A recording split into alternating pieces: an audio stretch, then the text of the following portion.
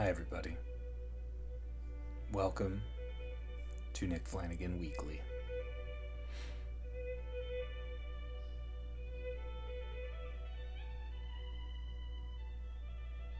Here I am, sitting here on Olive Avenue, speaking slowly, getting revved up. I'm not going to speak slowly the whole time, but for now I'm just kind of turning the old crank on the organ grinder. I think this is going to be the first episode, so I'm going to introduce myself. Hi, I'm Nick. Above all, I'm a person. That's the main thing I am. I've also done some comedy, done some writing, sang in a band called Brutal Nights, sing in a band called Wrong Hole, and I've been to a few different countries. I was in LA a lot recently, and that was really a nice time, and I was enjoying. There was no winter there. I'm from Toronto originally. That's where I am right now, and there's no winter in Los Angeles. Their version of winter is the actor Alex Winter from Bill and Ted. They have no actual winter in season variety. You could often find me with my headphones on, thumbing through the $1 bin at Amoeba Records. No, that's not what I was doing. I wasn't able to do as much on my most recent trip to Los Angeles. I'm not sure why that is. I have my suspicions. I had a late-ish diagnosis of attention hyperactive deficit disorder in 2014, and a year later, my dad died, and then I got my work visa approved, and I started going to LA, and my attention span was shot, my mood was down, and I was in a new city, and most of the time I didn't have a car. Sometimes I had a car. Humble brag. R.I.P. Harris Whittles. Anyway. Is this a good way to start a podcast? Is this a podcast? What is a podcast? What is a man? Let's just say I bumbled through 3 years, and I don't mean the dating app. I made the best of it. I got sad, and then when my visa expired, I realized I really needed to address a lot of the things going on in my life. So now, here I am in Toronto in a small room with a microphone, listening to nice music, and I'm basically taking as long as I need to rebuild myself. And this podcast will be a chronicle of that to some extent, as well as just me being awesome and telling you fun things. And trying to be honest and trying to be interesting, which are honestly two difficult things for me to do. Being honest, and I don't even remember what the second thing was I just said. But it's a crazy day today. There was just a shooting in Toronto last night. I was sitting with my mom. We just watched an episode of... No. I'd come home from doing comedy. I mean, I'd come to visit from doing comedy. I certainly don't live with my family. And I saw the news, and there was this shooting in this area, the Danforth, which everyone is calling Greek Town. Now, I guess that's what it's called, Greek Town. I just think of it as the Danforth. And it's brutal. It's awful. I can't fathom it. Yeah, that's a place that's like so many places in Toronto you associate with sort of relaxed walking.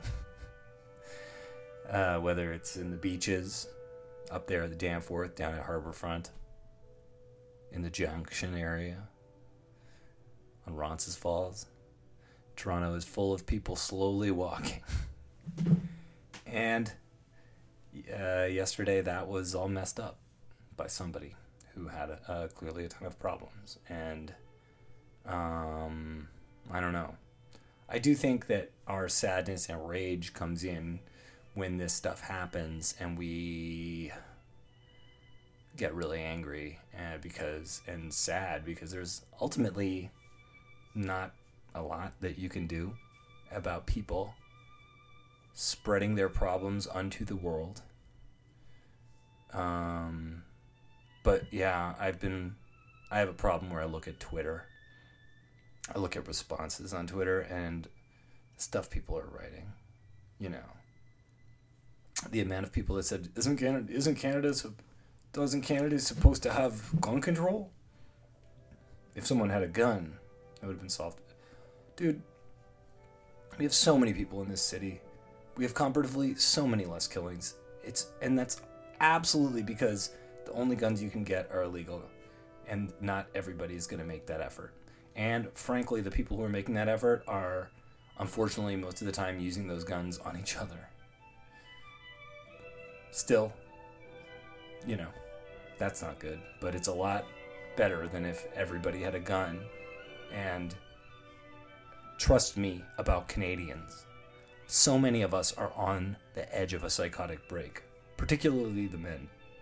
So we're not at a point where we should have access to guns, particularly because we are too buttoned down, too frustrated, too passive aggressive.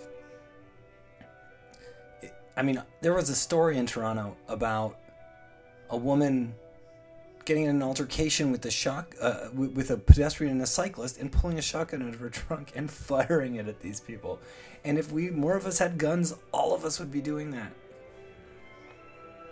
Don't give Canadians guns. Even for wars, let us fight with our hands. I mean, I was just talking about a woman who pulled a shotgun out.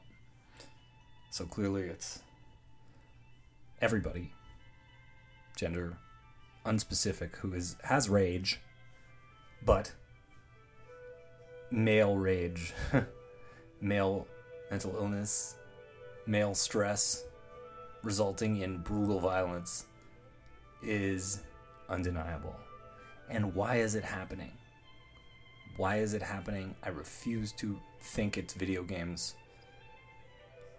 I just wish that men a long time ago had not been conditioned that exerting power is inextricably linked to the control of life. Why? Why? This is a freestyle podcast, by the way. I'm not really. Nothing's written down. I wrote life story, shooting, scary, men. Those are my notes. So, if I have some moments of quietude, that's probably why. But for some reason, I'm devoted to doing it in this style. Loose notes, having fun, nice music, short. That's basically the format I want. Sometimes I might do an interview. I did a few interviews in the past to get this started, but I haven't attached them to any of these yet. They're a lower audio quality, a lot of them. Anyway, yeah, dudes are mad. I saw that comedy special, Nanette, by Hannah Gadsby, and there's this portion of it that's very famous where essentially, hang on one sec, I just realized.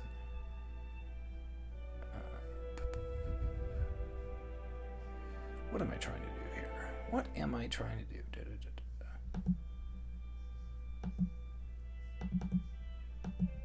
Yes, there we go. Okay, good. Just wanted to make sure I was recording. I'm my own producer right now. So anyway. Nanette has something where she says she doesn't feel comfortable being self-deprecating because as a gay woman, she feels like she's been self-deprecating as a means of diminishing who she is. And does that mean that it's almost my duty as a white male to be self-deprecating, to take myself down a peg, to cut myself down to size because I've had too much? That's your question of the day from me, Nick. Email WEAKLY podcast, weekly podcast at gmail.com with an answer to that question, and I might read it on a later podcast. I made up that new feature of the show, but God darn it, it's part of it. I also meant to videotape myself doing the episode. Videotape. Film it on QuickTime or whatever, but I didn't do it, so this is just going to be audio. But that said, I do think I've said what I needed to say.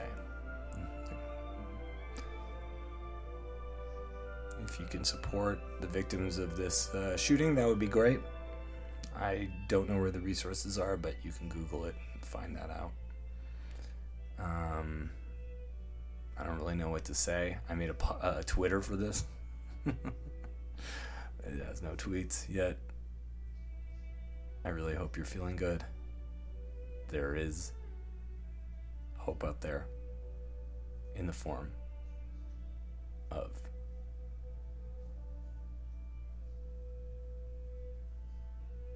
food.